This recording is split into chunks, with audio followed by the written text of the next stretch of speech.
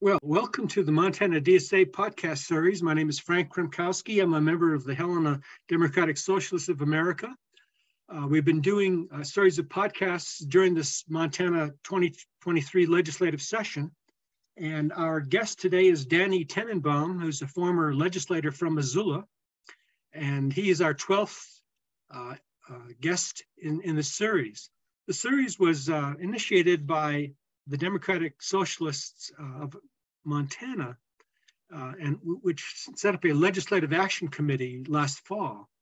And the primary focus of our series has been affordable housing, abortion rights and reproductive justice, and labor rights and workers' rights issues. Montana DSA is part of a organization that was begun in 1982 when the Democratic Socialists of America was founded as a merger of two Democratic Socialist organizations, the New American Movement and the Democratic Socialist Organizing Committee. Marshall Mayer and Bonnie Lambert and I, all from Helena now, were part of the 1982 Democratic Socialists of America founding convention back in Detroit. But we have roots back in the socialist organization of Eugene Debs, who ran as socialist, who ran for the presidency back in the early part of the 20th century, in 1900, 1904, 1908, 1912, 1920. Some of those times, as I recall from my history, while he was in prison for his activities. But what we're doing is to focus in on the Montana legislature and its issues. And as I said, we're really honored to have a former legislator and a current resident of Missoula, Danny Tenenbaum, as our representative today, our guest in this podcast. Danny was a representative from the Missoula area in the 2021 legislature. He moved out here, as I understand, from New York in a previous life. As I say sometimes when I talk about where I've been, originally from South Bend, Indiana. Moved out here in 72. So I've been here for a long time and lived here more. But Danny moved out here and with his wife and children now live in Missoula. He has worked as a public defender as well as being a legislator. And now he's a member of the Court of Appeals for the Salish Kootenai Confederated tribes. He has been following the Montana 2023 legislature, just as he did, not just as he did when he was in 2021, because if you're not in the legislature, you can't possibly be keeping up on all the thousands of bills and things that you need to do. But I want to welcome Danny and just say we're happy to have you here with us. The Montana legislature, although you're not in it, is something you have been following, I know, on especially on affordable housing issues and Indian children's issues. So I'd like to just ask you, what's your perspective on what we should be watching in the Montana 2023 legislature in the second half, and what you've been watching is that either concerns you or gives you a sense of hope for economic and social justice? Sure. Well, first off, thank you for having me on this podcast, Frank, and thank you for the introduction, and thank you for all your work that you've done over the years, really organizing progressive people here in Montana. I think it's really important, and there's a lot of us who sort of stand on the shoulders of the work that you've done over the years. Thank you, Danny. In terms of what I'm paying attention to now, I've been focusing on issues related to housing and issues related to the child welfare system here in Montana. Those are things that I worked on during the interim. So after the last session ended, there was an opportunity to get involved in those issues, help write policy, help negotiate with Republicans and other Democrats, just everyone across the political spectrum, to see if we can come up with solutions to problems that exist in those areas. So I've been focusing on those, not because I don't care about the other issues, but just because I think there's value in some specialization and just paying attention to the minutia of all these bills that are coming through the pipeline. But in terms of what to pay attention to during the second half of this session, I personally am going to be paying attention to a lot of the housing bills that are still active, and there's probably around 10, I think, that are still alive, that still have a chance of passing, and that are worth paying attention to, either to help them along and be in contact with legislators to help educate them about issues, or, there's bills, still obviously bad bills out there that need to be killed in order to help protect Montana renters and help improve the housing crisis, help reverse the housing crisis that exists in Montana right now. I'm watching with much more fear a lot of the bills related to the judiciary. There's clearly a concerted effort to attack the independent judiciary that exists in Montana. When you have this Republican-dominated body that's passing a lot of bills that are getting struck down in courts because of what I would consider to be obvious issues with constitutionality, it builds up anger on their side and it builds up frustration. And so that's why we're seeing just a stream of bills that are designed to weaken the independence of the judiciary and really put the judiciary on the defensive. There's this perception that they are a liberal judiciary. And I can say, as someone who's practiced in Montana courts for quite a while, that's not the case. It's an independent judiciary. I've lost frequently in front of Montana courts. And yet I still will defend their ability to make decisions on cases without political interference. And I see these attempts to weaken their independence as one of these existential threats that it's really important that grassroots activists and everyone on the ground really gets involved in, to put pressure on the legislature to kill these bad bills, and to really send this statement to the legislature that we consider the separation of powers to be really important. And these branches of government, the legislative branch, the executive branch, and the judicial branch, it's really important that they are co-equal and not elevating the legislature above the judiciary or the judiciary above the legislature. They're meant to be co-equal. And that's really just important for maintaining that those checks and balances that we have in place. So that's generally where I'm at right now with the legislature and trying to stay on top of things. Well, and today, of course, in Helena, there will be a rally at the Capitol in the Rotunda to have former Supreme Court Justice Jim Nelson and several others will be representing the issues, some of the issues that you've just talked about. But there are lots of challenges, bills put forth to decimate portions of the Montana Constitution, which is seen as one of the most progressive, if not the most progressive constitution in the United States, except for times where we've had some very good things in it that have been taken out by referenda that were happening over the years. So I'm sure I'll be finding out more about from people who attend that rally about some of the things that they're also thinking about. In terms of the housing crisis, I just want to mention use the term crisis, but I talked with the housing navigator for an agency here in Helena, who said, Frank, you've got to know that what we do not have is a housing crisis. We have a housing emergency here in Helena. We have hundreds of people on waiting lists for non-existent apartments that could be possibly subsidized.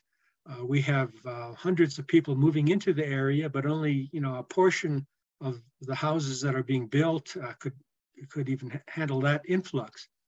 But we have people who are on the streets. We have homeless people. We have people who are pretty bit desperate for housing. And so my friend who's a housing navigator for one of the agencies that primarily helps low-income people who are in desperate straits says it's not a crisis, it's an emergency. And Elizabeth Marham from Bozeman, who you may know, talked a little bit about that Governor's Advisory Council on housing that you're a part of in her conversation with us a couple of weeks ago.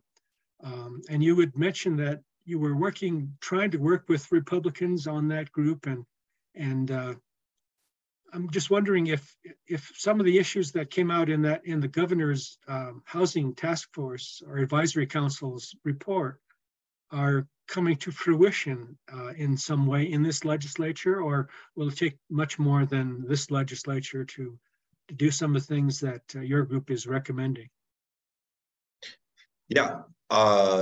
So on the housing task force, the Governor's Housing Task Force, there was, I think, really good synergy among the participants from across the political spectrum. I consider myself to be quite far to the left, but there's also people on the task force who are, Republicans, who are not, Solutions Caucus Republicans, but people who are further to the right. And we really examined what was going on within the state, talking with local officials, talking with people on the ground, planners, housing advocates, and then also looking to see what's going on across the country, because the housing crisis, the housing emergency that exists in Montana, it's happening in other places as well, other places where they're seeing a lot of demand for housing, a lot of influx of people from other states, and also states where there just hasn't been a whole lot of, especially multifamily housing construction in the recent decades. They're seeing the same sort of emergencies. So doing that, meeting with that task force, we came up with a lot of proposals to increase the housing supply and look at what are the obstacles that exist at the state and local levels that are preventing more housing from coming online. Because when you have a undersupply of housing, when there's not enough homes on the ground to meet demand, then you see inevitably the vacancy rate drop in these communities to less than 5%, in some cases less than 3%, and for briefly less than 1%. And I think the Flathead, Bozeman, and Missoula at certain points during the pandemic. And when you see that, that's when you see RVs and cars line up on the outskirts of town. That's when you see just exorbitant rent hikes and predatory behavior with application fees and illusory listings, where property management companies or landlords will post these availabilities and collect application fees from people who are desperate to sign a lease on an apartment, but in reality there's no apartment available and they're just using it to harvest application fees. This sort of behavior is common and inevitable almost when there's low supply. And we, through our conversations with people across the political spectrum, we saw that there was momentum to see what we can do to increase the supply, because it would relieve a lot of these issues, or it could alleviate a lot of these issues over time once the supply builds up. So what we zoomed in on, what we focused on, was exclusionary zoning. And that's something that we saw that across the country, there are cities where there's high demand for housing. There's a lot of people who want to live there, but the zoning laws and the permitting laws in these communities really create exclusionary neighborhoods where the only things that can be built are basically single family homes, and any form of multifamily housing that is more affordable than a single family home, that's usually prohibited or extremely difficult to build. These laws, these rules, they sort of came into place in the 70s or 80s for the most part in Montana. And that's really when we started to see the supply of housing plateau. And over time, that really has resulted in increased rents and just a really bad market for anyone who's needing to find a place to live. I consider it to be modern day segregation. These rules that set aside specific neighborhoods as, we're not going to build multifamily housing in this neighborhood because we want to preserve the neighborhood character. And that's really what we were trying to fight against with the Affordable Housing Task Force. We also touched on a bunch of other issues. Some of those have resulted in bills that are now being considered, but most of the bills that are still alive now are ones that attack exclusionary zoning and, just provide Montanans with more housing options, which I think is really important. And I'm really excited that there's bipartisan momentum on these issues.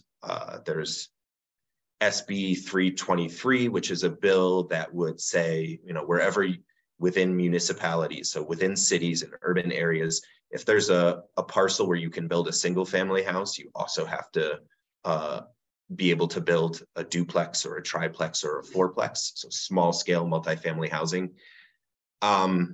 There's also SB 245, which is a bill that will ensure that housing can also be built in commercial areas, so encourages mixed use development. I think SB 379 is a bill that will allow for backyard cottages and manufactured and modular housing in places that currently have some ordinances that ban this type of housing. Again, to preserve neighborhood character is usually the reason given. And I'm trying to think, there's a few more bills that are strictly focused on supply. But to me, these are great ideas. They're being co-sponsored by a mix of Democrats and Republicans, and they have a lot of momentum. Like the fourplex bill, I think, just recently passed the Senate on a 47-3 vote, which is really encouraging to see people from all across the political spectrum understand that this is a problem across Montana, but in specific cities, and the momentum the push to take action on them, as opposed to studying them or just leaving the status quo in place. So I'm really excited about that. There's a lot more changes I would like to make in the housing realm. A lot better policies that I'd like to see put in place that I think are going to take longer. But any wins that we can solidify, I think it's worth fighting for right now.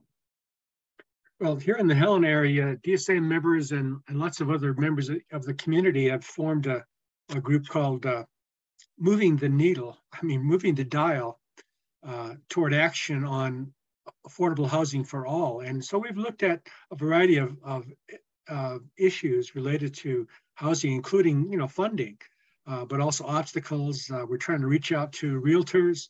We're looking at properties that are vacant to see if we can tap some of the Helena ARPA funds or the Housing Affordability Fund here in Helena to address those kinds of things.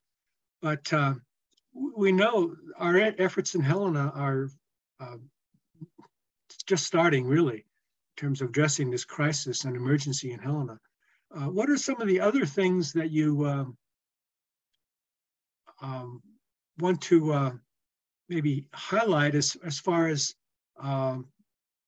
bills in the legislature, such as Zoe Zephyr's bills or Kim Abbott's bill, which was just introduced, House Bill 574, which would add $500 million to a housing affordability trust fund.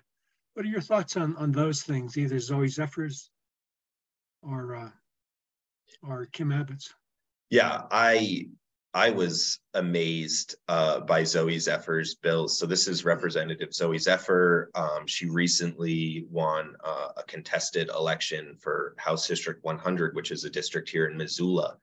And she's a renter, and she's the first trans legislator in Montana history, which is really exciting. She came into the legislature and immediately hit the ground running, making connections with people from all across the political spectrum, and wanting, and I know she came in with a desire to move the needle for renters and provide some assistance for renters in Montana. And that's tough to do in our legislature, which is, dominated by Republicans. It's not traditionally a body that is going to pass legislation to make it easier for renters to stay in their places and to look out for their interests. And yet she drafted a bill that has made it out of the House now that will provide, I think, 60 days notice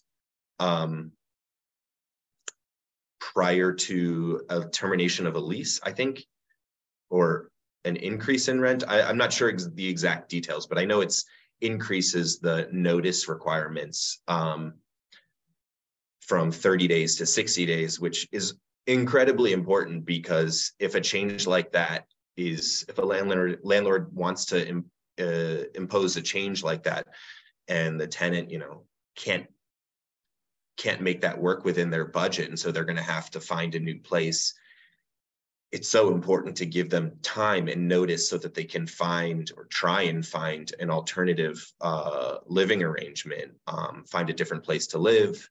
And 30 days just isn't enough in these markets to make those changes. I mean, that's really putting a person in a bind with the housing markets that currently exist in places like Helena, Bozeman, Missoula, the Flathead. So she drafted that bill. She got it through the House. It's going to go through the Senate in the coming weeks. And I hope it lands on the governor's desk, and I hope he signs it. There's also, I think it's SB 320, which was drafted by Senator Ellie Boldman, and that will put in place some important reforms with respect to application fees for renters, and to ensure that landlords can't continue with this practice that I described before, with these sort of fake listings and collecting application fees from people who are really eager to be under consideration for these places that don't actually exist, and then they just keep the application fees.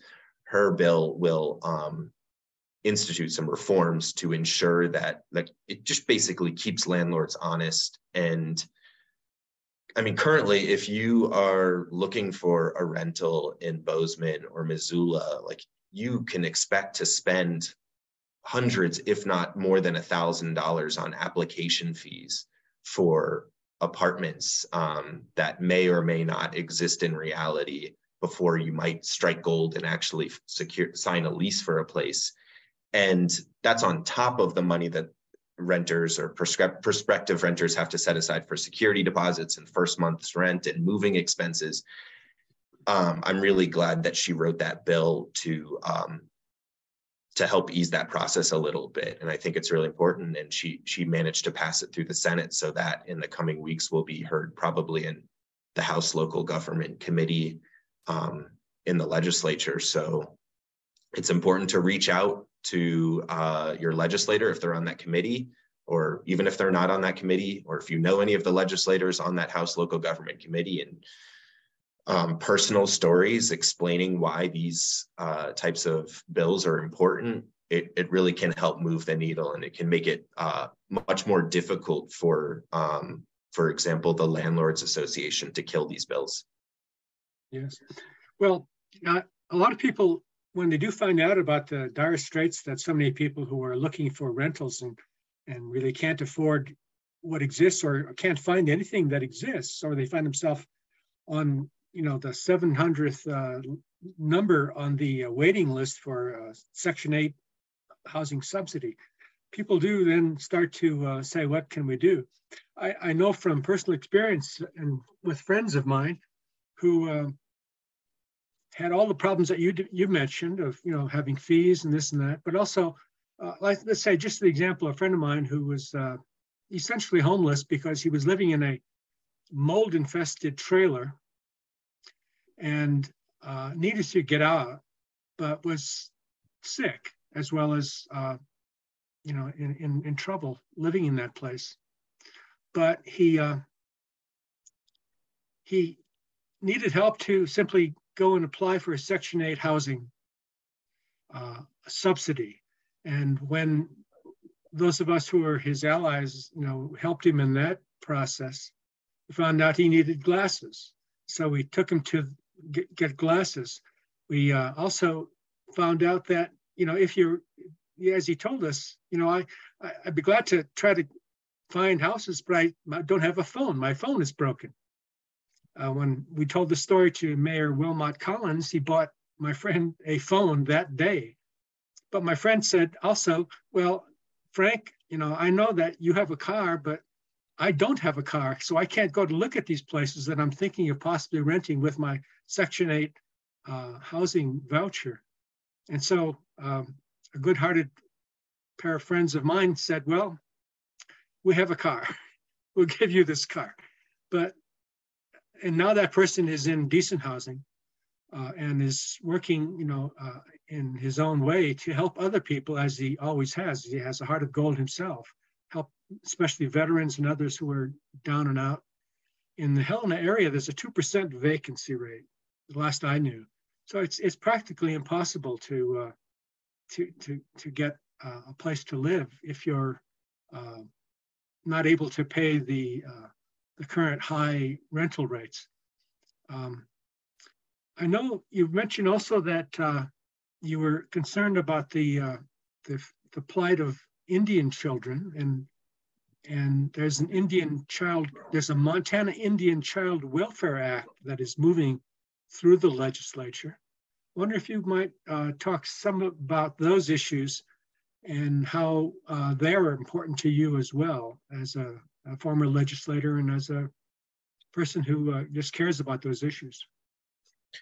Sure. Yeah. Right before the U.S. Supreme Court now, I think they're going to issue a decision in probably a month or two, is a case where some right-wing organizations are trying to declare the federal Indian Child Welfare Act unconstitutional and strike it down. And that's deeply concerning. The Indian Child Welfare Act was passed at the federal level, I think I want to say the 70s, maybe a little bit before then, but I think it was the 70s by a huge bipartisan majority of legislators there. And it's important because what was happening prior to that was Indian children were basically being stolen from their families and placed with families outside of their community we saw basically the erasure of their culture. And it was an attempt to raise Indian children, to take them from their families and raise them to be white and to forget about their culture. It was what I consider to be ethnic cleansing. It's a form of ethnic cleansing. And the potential loss of the Indian Child Welfare Act would be catastrophic. And one response that we're seeing in states across the country, both red states and blue states, is to take the important elements of the federal Indian Child Welfare Act, and incorporate those protections into state law. And these protections are usually heightened due process protections for Indian children or children who are eligible to be enrolled in federally recognized tribes.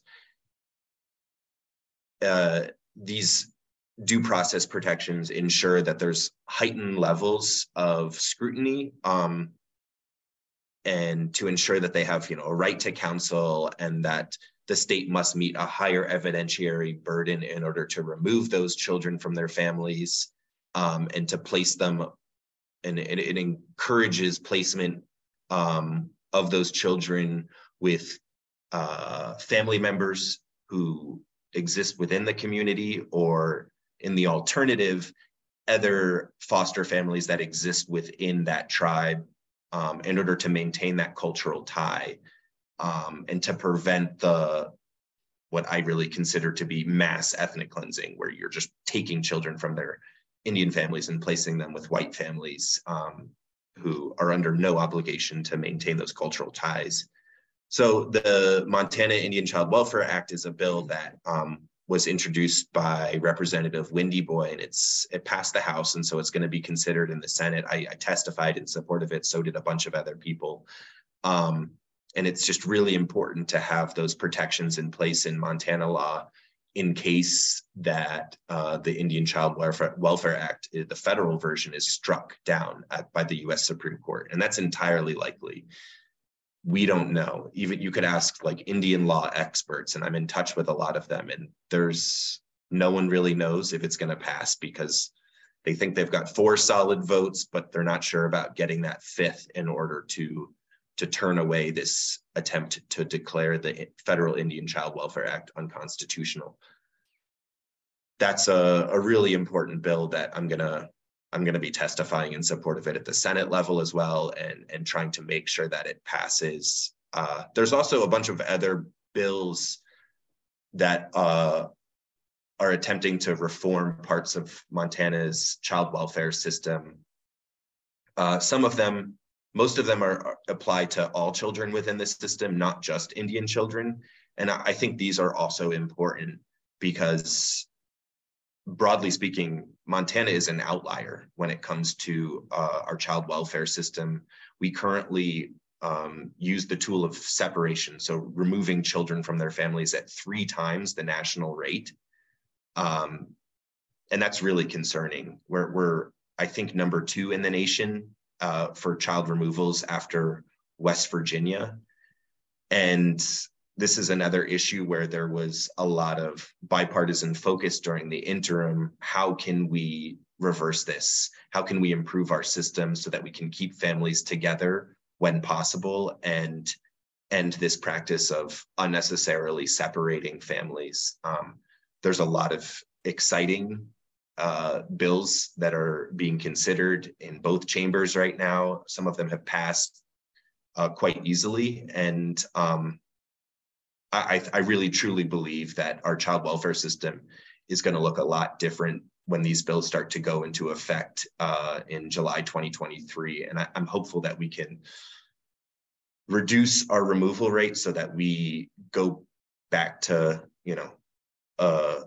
a rate that I think reflects only removals that are necessary, and that we're keeping families together when, if at all possible. That's very important to me personally as well. My friend Margaret Stewart, with whom I co-taught some classes when we were both at Carroll College back in the 70s, was the head of the Child Protective Services system in Montana, and extremely knowledgeable. And she mentioned that 95% of the children who actually went into foster care did not need to be placed into foster care. But she said, what was the reason? There were very few funds that were available for family-based family preservation services. And it's a challenge to have to continue to, see that. I don't know, Danny, if you've seen that documentary called Lost Sparrows.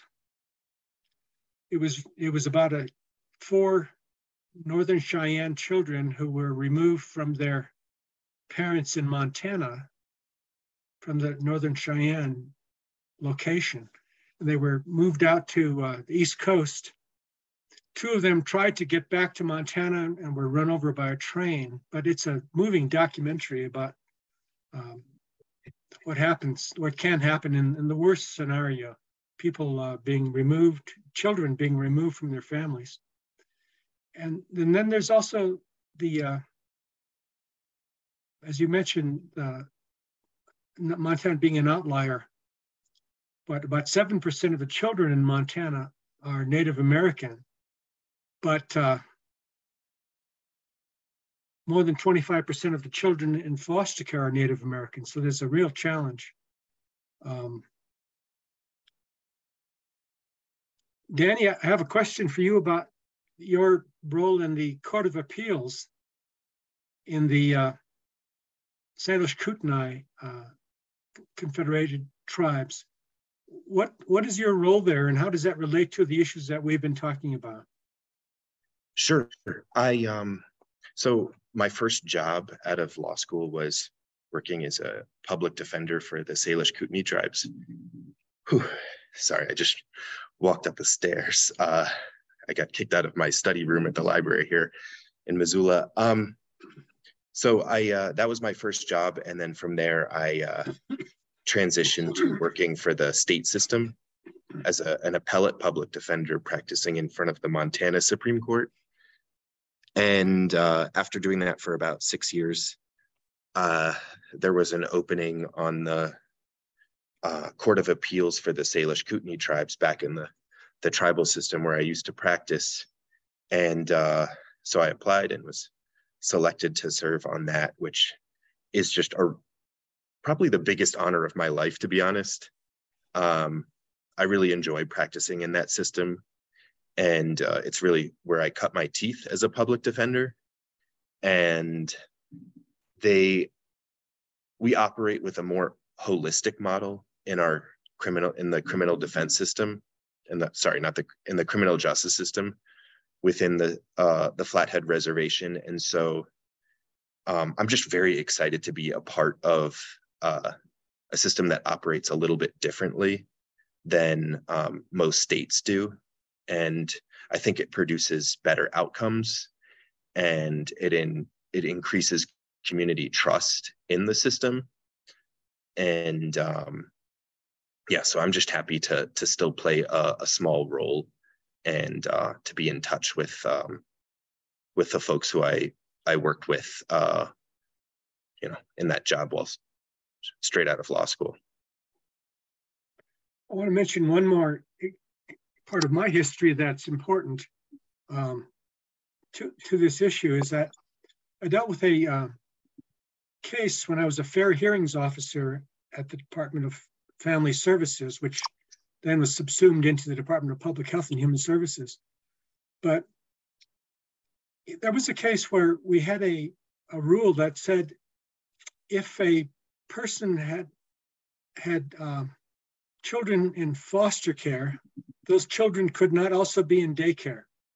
Now, it sounds like, you could say there are too many services, except that in this one very important case, there was a case of a Native American grandmother whose grandchildren were in her care in foster care because their mother, who was also Native American, was having drug abuse issues. And so someone in the Department of Family Services, a local social work supervisor, said, you can't have those kids in daycare, kick them out of daycare. And then the grandmother said, look, if that happens, I won't be able to work. I need work for my own sobriety. And so it was an interesting case. And I dealt with 5 different lawyers, including a lawyer representing the Confederated Salish Kootenai tribes, who said, well, there's something wrong here because this is a situation where these children need daycare to stay with their grandmother, and their grandmother is their tie to their family and to the Native American community. And so after hearing 5 different lawyers and having dealt with 5 different legal briefs, I wrote a 55-page attempt to answer everyone and said, we need to understand the Indian Child Welfare Act applies in this case. And it is that these children should have preference to be kept in their Native American community. Even if the daycare rule in Montana said you can't have children in foster care and also in daycare.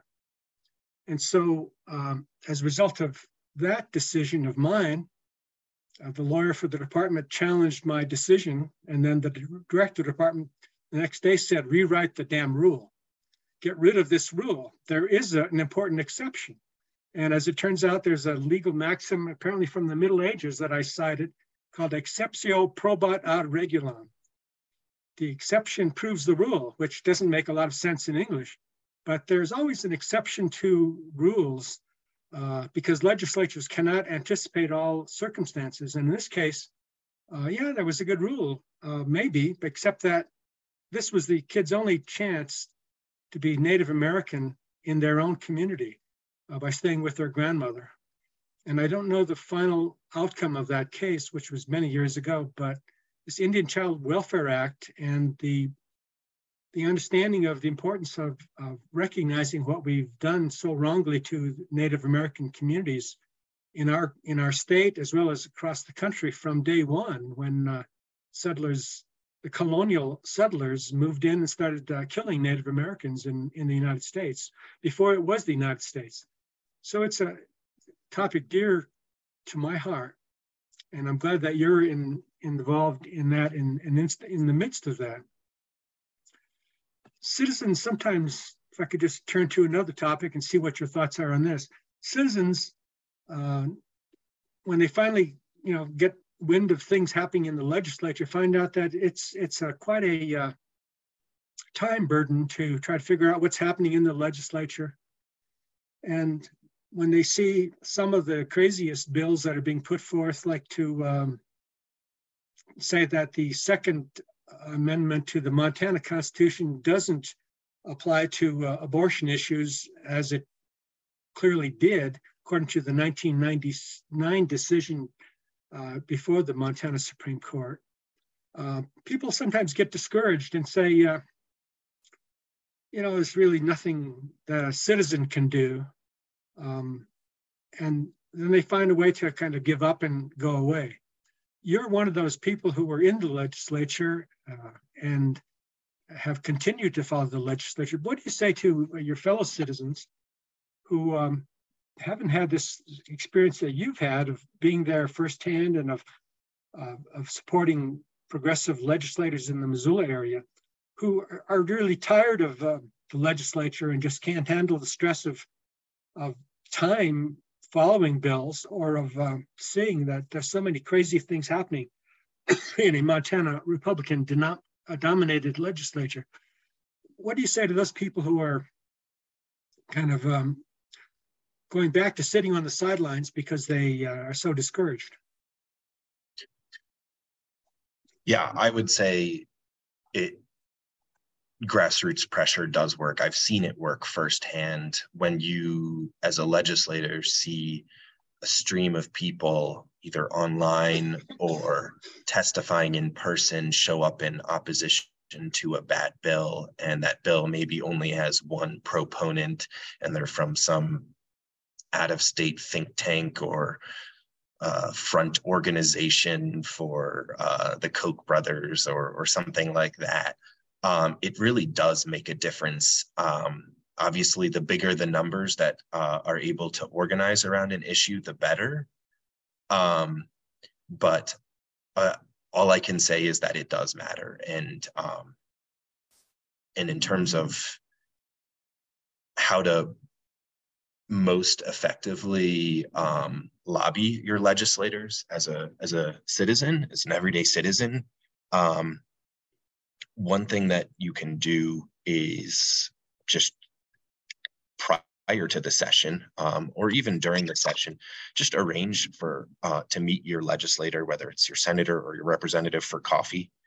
And most people I talked to and worked with there will gladly take up that offer. And that way you can sort of put a name to the face and understand who is representing you, as opposed to just shooting off an email like in the middle of the session when there's a bunch of terrible bills being proposed and just praying for some sort of response. I mean, as a legislator with particularly controversial bills, we would just get stacks of papers on a daily basis from people who are outraged about controversial bills like right to work, or a lot of this anti-trans legislation, things related to conservation funding. And it's difficult with our limited time to sit down and write a response to each one of those. But just the weight of that input can help ensure that that Democratic or that legislators don't stray and don't feel tempted to vote for a bad bill.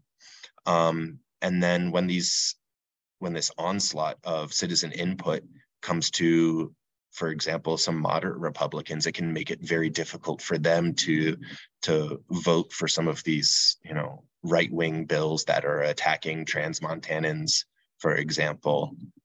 So the pressure does matter, and citizen involvement absolutely matters. So yeah, that's the best advice I can give. Otherwise, get involved in primaries. This session is going to end in probably at the end of April around, and there'll be another election cycle, and there's likely some open seats in your community. And what you can do is, you don't have to run yourself. It can be, a lot of people just don't have the interest or the availability to run themselves. But, look at how your legislator is voting, and if they're not voting the right way, in your opinion, maybe it's time to work with people to run an alternative to primary that person, and just basically pay attention to these elections and ensure that there's good candidates running at the state level, at the local level. These local elections really do matter. That's, I think, really important, because I think for the most part, you could say citizens in Montana and elsewhere are non-political in the sense that they are not actively involved in the kinds of things you just suggested, either running for office or of supporting a candidate, or of writing a letter in support of a candidate, or meeting with the candidate for the city council or for the legislature. And it takes effort and time to do that. A lot of people say they're sick and tired of both the Democrats and the Republicans. And as members of DSA, we can understand that idea, because Democrats have done their share of dastardly deeds over the years. And in the Montana situation, we have, just a minority of Democrats in the legislature. And so it's a tough thing to look just to the legislature as it now is composed without taking action to build up a more progressive legislature by opposing by either running for office or supporting someone who will be more progressive stance. When those of us in Helena were part of the Bernie Sanders campaign, we were successful in getting Sanders to win the primary. Of course, he didn't finally win the national primaries, but the idea that somehow we should only sigh and go away is not part of our tradition, either yours or ours. And so we like to say that those people who say to us, give up, are really falling into the trap of saying exactly what those who now hold the power want us to say. That there's nothing we can do. This legislature is going to be tough, but as you've pointed out, some possibly good things on affordable housing have been happening, and some of the bills that are being proposed now are probably going to be declared unconstitutional. But I'd like to just echo your thoughts that we're not giving up. We're working beyond the legislature to further electoral processes and other processes besides, elections, like the referendum process, which is also being threatened in Montana. Referenda in Montana have brought forth some good things, and there's always a lot to do to keep active and keep going. So I want to say, just if you have any final words to say as we close this DSA podcast here on March 15th. Yeah, I would just, first of all, thank you for this opportunity, and thank you for all the work that you have done. But I would just really emphasize that every legislator, it doesn't matter if you are living if you're represented by someone who is very strongly progressive, or if you're living in rural Montana and you're represented by someone who is part of this so-called Freedom Caucus, and every legislator in between, they need to be held accountable. And no legislator should be accepted from that. So I think it really is important, if you're upset with the way your representative or your senator voted on an issue, doesn't matter if they're from the same party, different party. I think it's on us to ensure that they understand your position and how they voted on an issue was wrong. And the other reason that this grassroots activism and advocacy is so important is because you can help educate legislators on issues. Everyone coming into the legislature has a specialty, a focus on specific issues. There's a trapping guy from Northwest Montana. There's an education-focused legislator from Missoula. There's someone who basically only cares about crossbows from Billings, and they don't have a lot of exposure or knowledge to issues outside of those realms, and they rely on sometimes other legislators to be educated on those issues. Sometimes it's lobbyists, but it can also be from their constituents, and it should be.